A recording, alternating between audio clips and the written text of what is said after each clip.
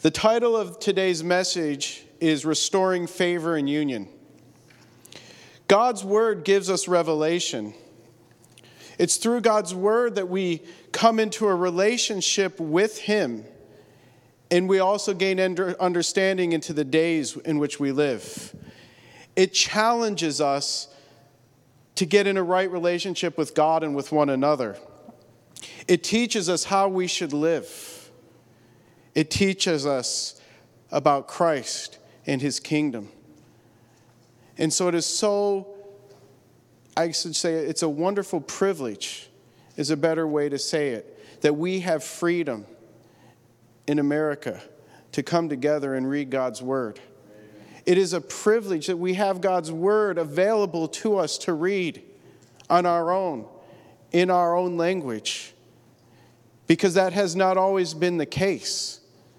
And it is God's Word that really brought forth much of what Western civilization is, much of what is a blessing, much of the change, much of the reform. But it is also something that is being undermined in our day. We don't read God's Word like our fathers read God's Word. And so part of a revival will be letting God and Jesus Christ have His rightful place in our lives. But that happens as God's Word has its rightful place in our lives once again. So with that, I want to read from Zechariah 11:4-14. Verse 4, "This is what the Lord my God says, shepherd the flock marked for slaughter." At first, that doesn't sound really good, does it? Because when we read Scripture, especially when the prophets, and I remember in the old days, I didn't want to read the prophets because I was afraid that they always had bad things to say. But after I read through the Bible a few times, I realized, I was totally wrong. The prophets show you the love and goodness of God. And so the prophet here says, shepherd my flock that is marked for slaughter. And the imagery here is really a contrast, isn't it? It's a contrast about taking care of people. Take care of them. Shepherd them. Be good to them. Be kind. Be merciful to them. Yet they're marked for slaughter. It should raise the question, why are they marked for slaughter? And in the next verses, we're going to see why. Verse 5, "Their buyers slaughter them and go unpunished. Those who sell them say, 'Praise the Lord, I am rich.' Their own shepherds do not spare them." So the first thing we see about this culture is they have wicked, immoral leaders. And that not just in government, but the leaders of culture, the leaders of industry, the leaders of society are oppressive. And God is saying to those people who are oppressed, I care for you. Let me shepherd you. Let me take care of you.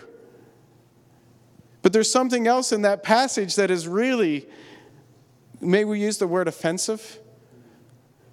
Because these oppressors, these tyrants, are we talking about the wicked, evil leaders such as Stalin or Hitler? These leaders, these wicked leaders say, "Praise the Lord, I am rich." It's something far, far worse. It's false religion. It's darkening the truth of God's kingdom by twisting Scripture in a way that is contrary to the truth. And that has been one of the greatest banes of humanity and of all time. We really do believe that all of history is a cultural war between those that are looking to Jesus, the Messiah, seeing His kingdom and wanting to draw people into that dream, in a wicked, cruel, and oppressive world that wants to use people for their own wicked ends. And whenever those who name the name of Jesus, those who use religion but are not true to God's Word, get into power, it ends up creating a mess. And we need to restore and cleanse the world from that mess. So going on, it says, Verse 6, for I will no longer have pity on the people of the land, declares the Lord. I will give everyone into the hands of their neighbor, their king. They will devastate the land. I will not rescue anyone from their hands. So I shepherded the flock marked for slaughter, particularly the oppressed of the flock. Then I took 2 staffs, one called Favor and the other Union, and I shepherded the flock. In 1 month I got rid of the 3 shepherds. I'm going to speed it up for time's sake, because I want to get to the good stuff.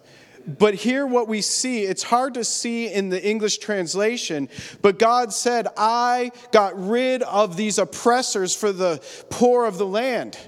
I took care of it. I dealt with them. Isn't that beautiful? God gave the people in their suffering a reprieve. Does that sound familiar to anybody here today? Think about it. The reason we read Scripture is not just to look back to other days, but to look into our day and come to understand what does this mean for us today.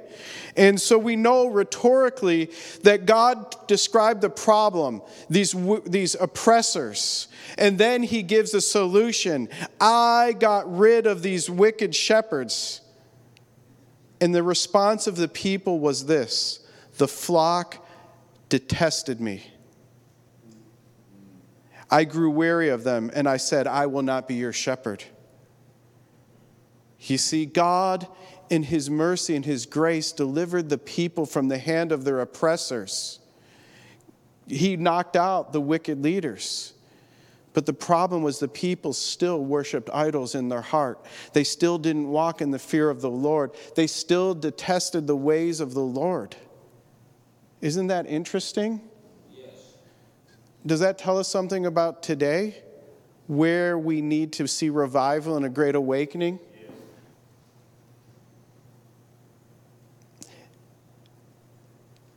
He said, then he goes on, let the dying die and the perishing perish. Let those who are left eat one another's flesh. Then I took my staff called Favor and broke it, revoking the covenant I had made with the nations. It was revoked on that day, and so the oppressed of the flock who were watching me knew it was the word of the Lord. So what did the Lord do? Is he broke the rod of favor over the nation. And that was a covenant made with the nations. God said, if you will fear me and keep my commandments, even when you leave your land to go and worship me at my festivals, I will not even allow it to come into the heart of your neighbors to come and attack you. But now that favor among the nations, that covenant among the nations was broken so that foreigners begin invading. Isn't that an interesting picture? Sound familiar?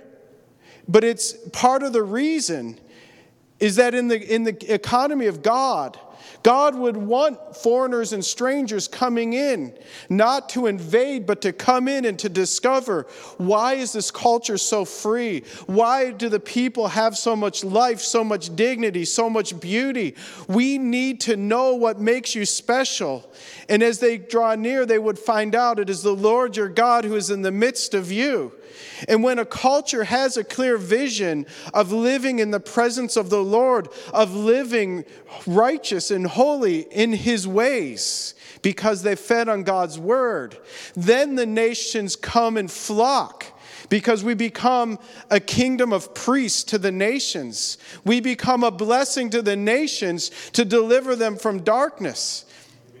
But when we lose that vision, when we lose that dream, then people come in and they start to see there's a vacuum here. So let's bring in our gods and let's bring in our ways and let us bring in our culture. Because we've lost the beauty of the gospel of Jesus Christ. A vacuum is created. We need to see that turned around. Amen? I told them, if you think it best, give me my pay, but if not, keep it. So they paid me 30 pieces of silver. And the Lord said to me, throw it to the potter, the handsome price at which they valued me. So I took the 30 pieces of silver and threw them to the potter at the house of the Lord. Here in the book of Zechariah, there's a wonderful prophecy about the Lord Jesus Christ. And in that, you see the heart of our Father thinking far in advance for his people, wanting to reveal to them their true King, wanting to reveal to them their true Messiah, revealing it to us. And the heart of this passage is this, that these people, this flock, these leaders were rejecting Jesus. That is the one whom they have rejected. And that is the reason why their culture is falling apart. And then finally, then I broke my second staff called union, breaking the family bond between Judah and Israel. Do you see what happened here? The people, the culture rejected the kingdom of God. They rejected the moral government of God. They worshiped other gods rather than the true one and only living God. In corruption, tyranny, oppression, and evil was running rampant in the land. And so the people said, we don't want you to be Lord over us. So he handed them over to the desires of their own heart. And the first thing that happened is that favor was broken over the nation and they were invaded. And the second thing that happened was union was broken and division started to run rampant in their culture. Sound familiar to anyone? Let's just be honest. Racism, classism, even our political divisions. If you take a step back, what you're seeing is the American culture is being divided and divided and divided and divided. And people are turning against one another. Because only Jesus Christ has the power to turn our swords into plowshares. Only Jesus is able to cause us to walk in love and not in fear. Only Jesus causes us to see all human beings as the redeemed of the Lord. When you talk about racism in the house of God, it should be non-existent. It should be non-existent. And most of us here who have walked with the Lord for many years, we don't even see race anymore. We see human beings created in the image of God, people for whom Christ died, those for whom he shed his blood, those for whom Jesus Christ descended into hell and rose again and has called them by name. That's all we see in Jesus Christ. So when you think about the dream of the kingdom, it's not centered on any race. It's not centered on any economic status. It's about all of us becoming one in Jesus Christ. And the greatest racial division between Jew and Gentile has been torn down in the Lord Jesus Christ. And if America does not return to the fear of the Lord, if we don't boldly proclaim and bring people to Jesus Christ, we will see division destroy this land.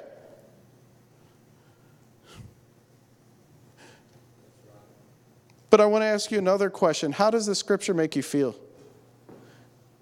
Does it make you feel hopeless, defining the times that we live in? Or does it make you look back to God's word for hope and a vision?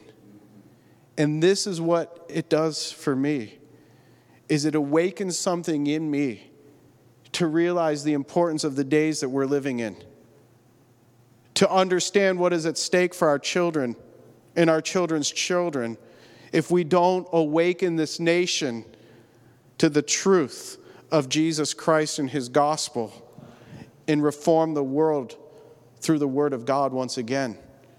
But I also get great faith and great confidence because when I look both to the day of Pentecost, to the early church, to the Acts of the Apostles, and to the church throughout history, I realize that we are facing nothing today that hasn't been faced by the church in the past.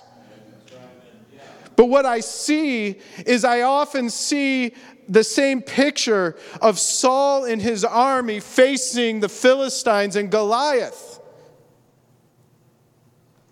And they are in fear, and they are not making a difference until a shepherd boy comes who worships the Lord, who in his closet, we could say, in his private place, in the secret place of his heart, he worships the Lord. And through worshiping the Lord, he gets a vision of who God is and of how mighty he is and how powerful he is, so that when he shows up on the scene, he has a different dream, a different vision, a different perception. And he says, know this day that you have come against me with flesh and blood, but you're coming really against the Lord. I'm hacking up the scripture, but you all know it. And he puts his faith in God and cuts off Goliath's head. And everybody sees what Bishop was talking about. Faith has power to turn things around. Faith has power to change history, to change culture. And we need to get that into our blood. We need to get that into our language. It's imperative, because the church will never grow if we don't have a vision of the majesty and glory and power and splendor of God and the incredible power and impact of the gospel of Jesus Christ as the messianic hope for today. For today.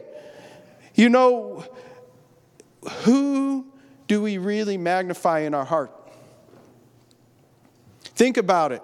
Do we have more faith in sin and in the devil to destroy American culture, to destroy the West, to destroy the nations, than we have faith in the power of the gospel of Jesus Christ and faith in the God in whom we serve?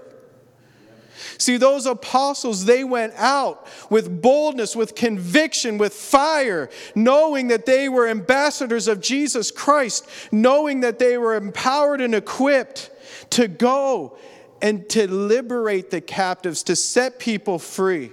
And they understood what was at stake.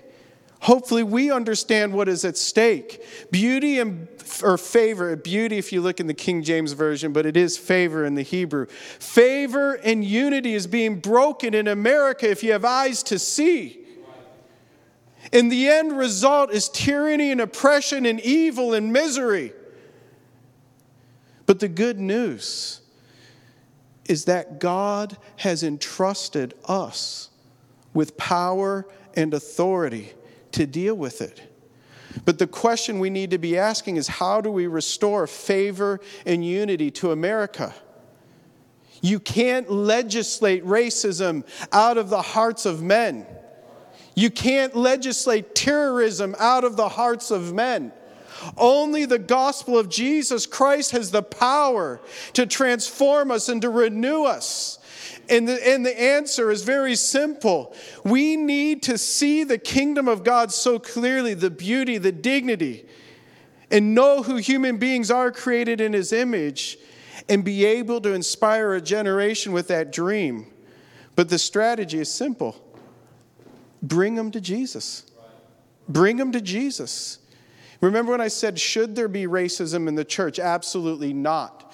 One of the grossest things that this world ever sees is when those professing the name of Jesus Christ hold to things that are contrary to God's word.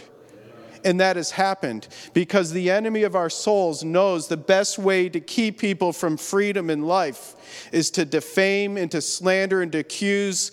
And the best way to do that is by wolves in sheep's clothing. But nevertheless, could there be sin in the church? Yes. Because the normal Christian life is this: come to Jesus wherever you are at and walk with him.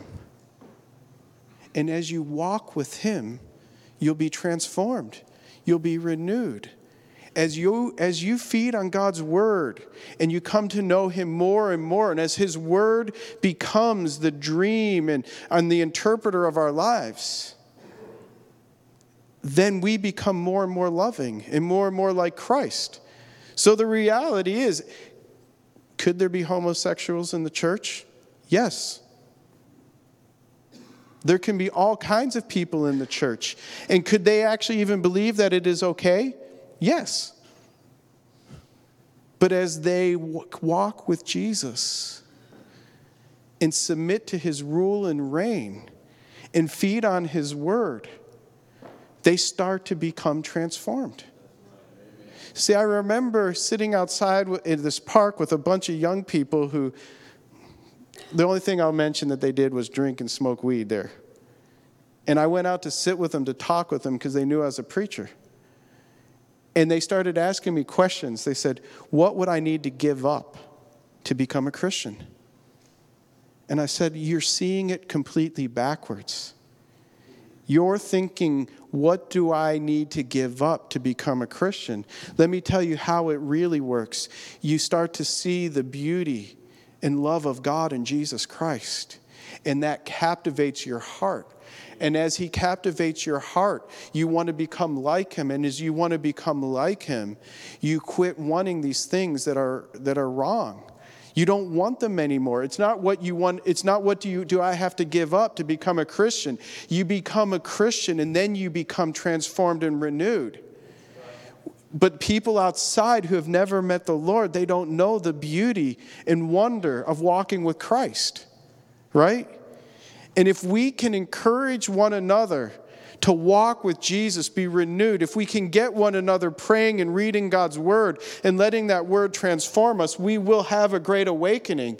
And if we can get people hungry to read God's word more and more, we can turn this cultural war around. But it begins not by us going and telling other people, you need to live this way and you need to live this way and you're not doing what you're supposed to do. It begins by us leading by example. Leading by example. Lord, let me know you more. Lord, let me love you more. I want to know you more. And so I'm going to go and find how you revealed yourself to me so that I know you more. That's what God's word does in our life. And if people really believed that, we would be hungry for God's word more, wouldn't we? You see, when we do things religiously, I read the word because I'm supposed to read the word, it becomes a dead ritual. But when I have faith, then I read God's word because I'm hungry to know him more. And that's when Christ leaps off the pages of Scripture. That's the kind of transformation that we need to see happen here in this generation.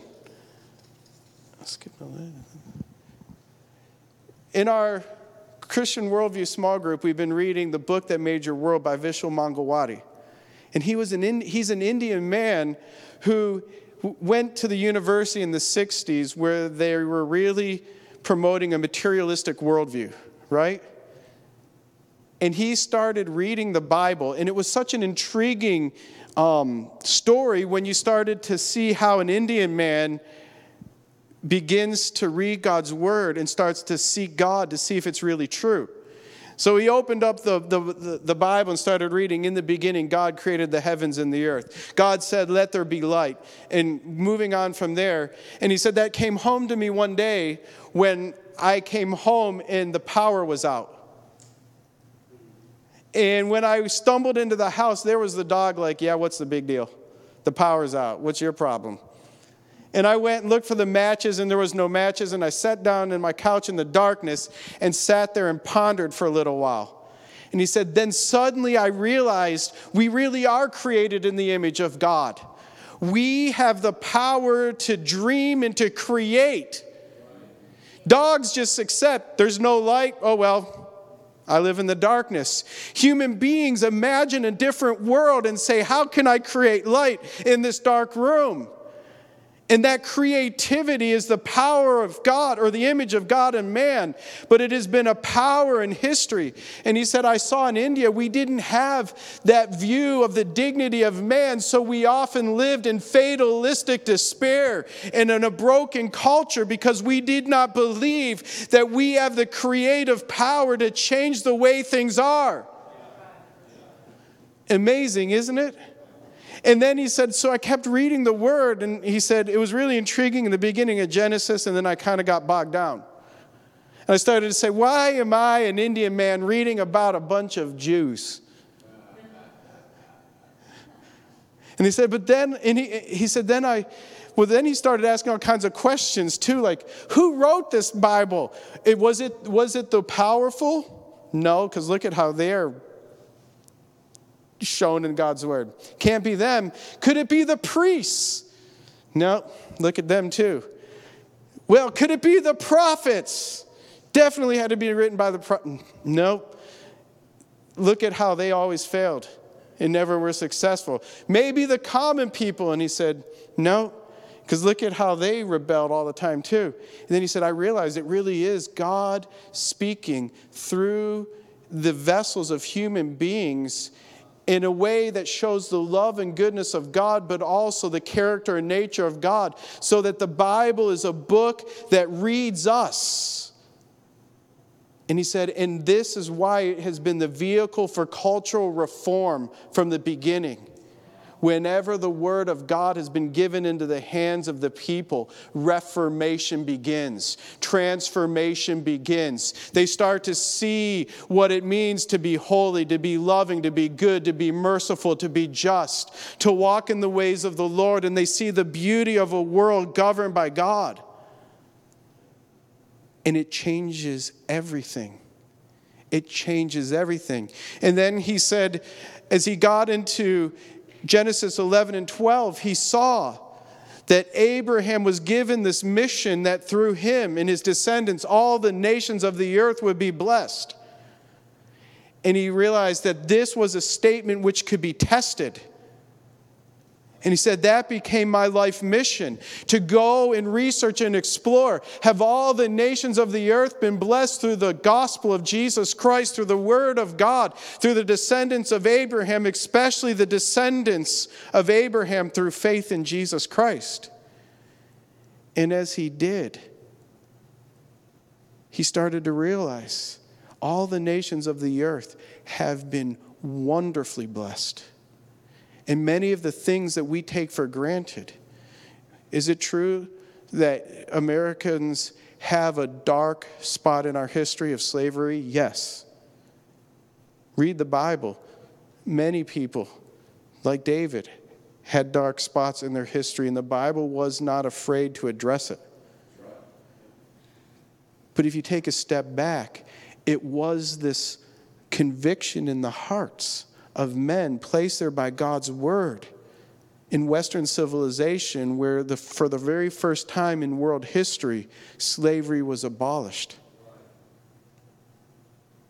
And that was the end result of the Bible and its influence through faith in Jesus Christ upon Western civilization. And don't think for a second that word of God could not have that same transformative power again in our day. Amen. But we need to see. I'm going to speed this up real fast and throw all this out. Okay. We need to see, what can this generation look like if we are transformed through the renewing of our minds through the Word of God, if we can paint the picture of the kingdom of God and have a simple strategy. We always hear bishops saying we need to go and make disciples, and that's true. But what are we doing when we see what's at stake, favor and unity being broken, when we can see through wisdom from God's word, that prophetic revelation that shows us what's in store for us if we don't wake up this nation and this generation? When we see those things, it puts a fire in our soul. But we have the solution, and it is Jesus Christ. And the strategy is simple. Bring individuals into a relationship with the Father through faith in Jesus Christ, and then give them a vision for their life. Live for the Lord.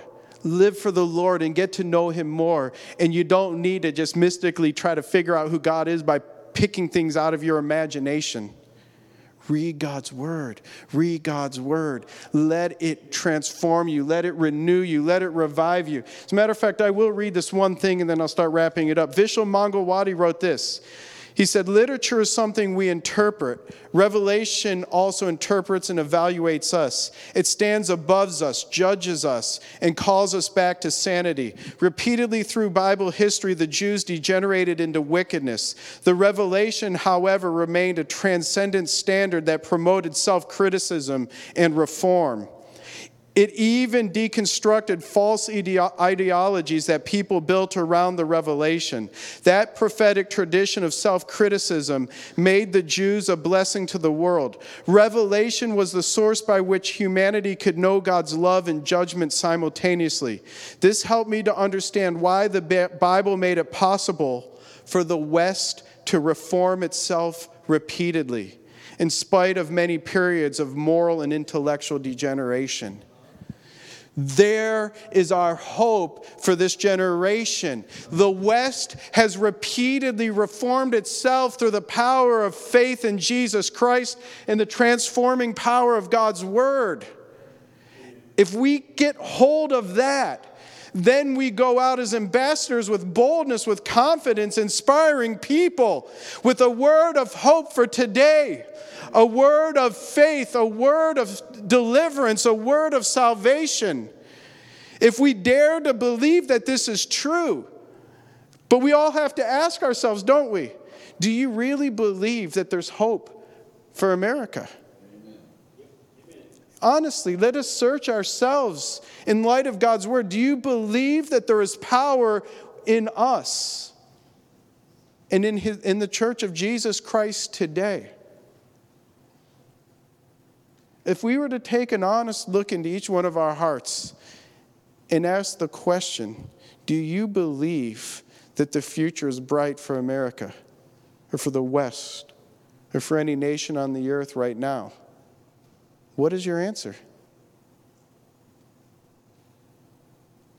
And then the next question is, if you do you have hope? But the next question is, do you have a strategy? What is your vision? Because just a vain faith that God is going to turn it around without a strategy on how to do it doesn't get us anywhere, does it? And so that's really what we're trying to do here, at Life Springs Church, and it's what Fortis Academy is trying to do. We're trying to awaken a generation to see that there is hope for the nations and hope for this nation. There's hope for this generation, and it's a real hope. It's a proven hope. It has been worked out in history time and time again, but it requires a believing generation that dares to hope in the face of Goliath. It requires us to catch that dream and vision and to live it by example. Do you believe that God is the God of answered prayer? Do you pray? Show me your faith by your works. Do you believe that God's Word reveals God, reveals Jesus, transforms your life? The proof of whether or not we believe it, I guess it's a little more complex than that, is do we read God's Word? Do we study it? And I don't just mean by reading the Bible. We do it when we come here and we hear preaching. We do it when we come to Bible studies or home groups. We do it when we read other books that are dealing with Scripture, but it is a priority to develop a Christian worldview and a biblical faith. You see that hunger in all true children of God. And if we're not being educated continually, we are backsliding. Right?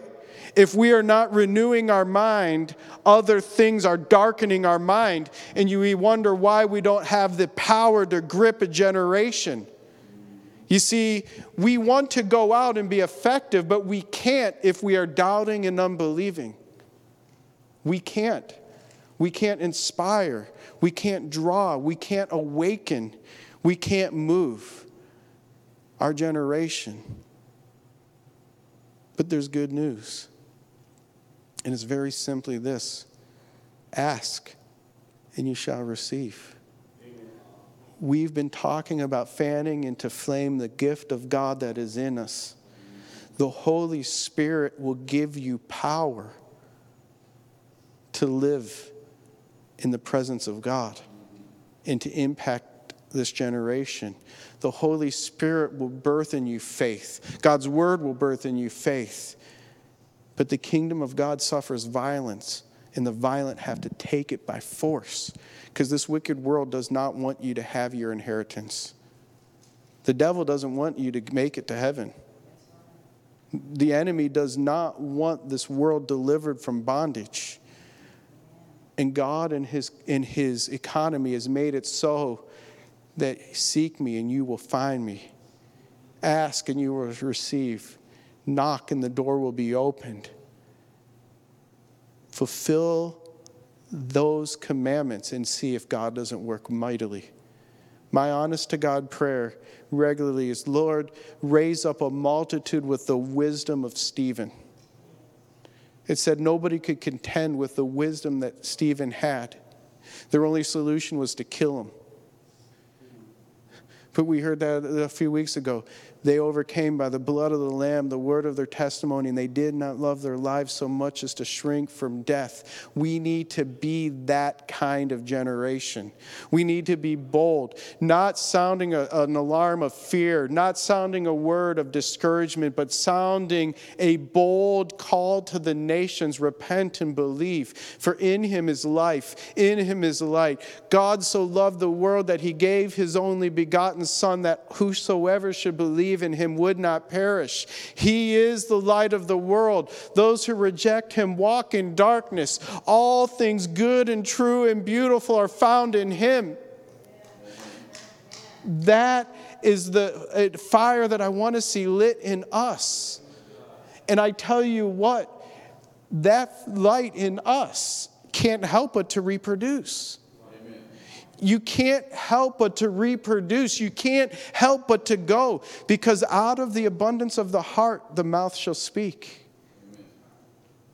There's so many things I wanted to talk about, how we can make this real in our church, but ran out of time. But quickly, some things, like talking to Rich this week.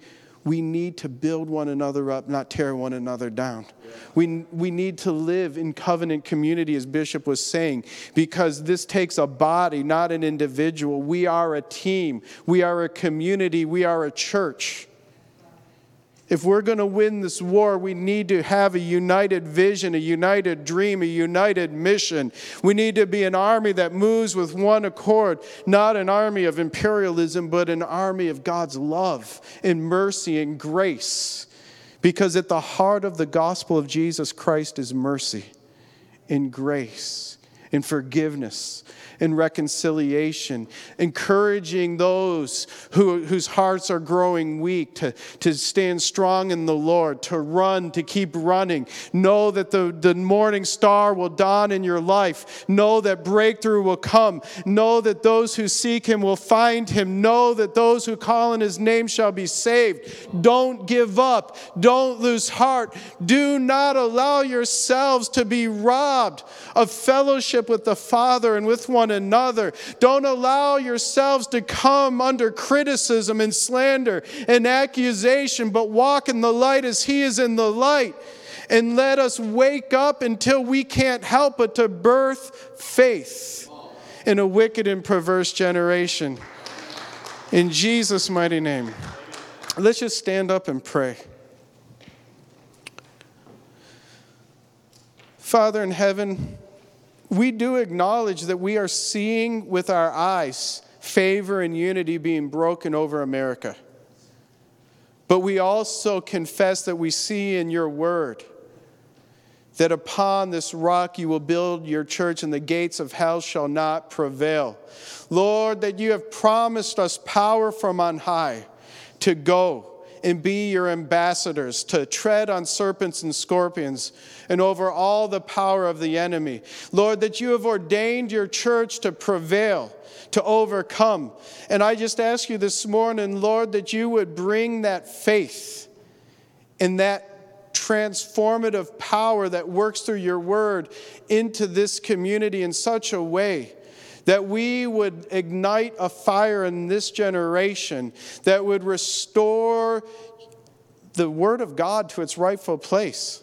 I'll just be honest, and most importantly, restore Jesus Christ to his rightful place in our lives, in our families, in our community, in our education, in our government, in every area of our life. Lord, we pray that you would manifest your throne, that you would manifest your rule and your reign. And Lord, I just pray that you would release the manifestation of your Holy Spirit in everyone here today. Lord, that you would fan into flame the gift of God that is in us, that you would waken us up. And Lord, that all criticism, all slander, all accusation, everything that robs people of life would be washed away from this community with the word of God and by the grace of our Lord Jesus Christ. Lord, we just commit ourselves to you once again. Lord, these words that we have spoken, we are not going to be scoffers. These words that were spoken, that this church will grow, that your kingdom will break through, that Jesus Christ will be glorified. Lord, let us be those that believe. And let signs and wonders and miracles confirm the preaching of the gospel of the kingdom. In Jesus' mighty name. Amen. God bless you.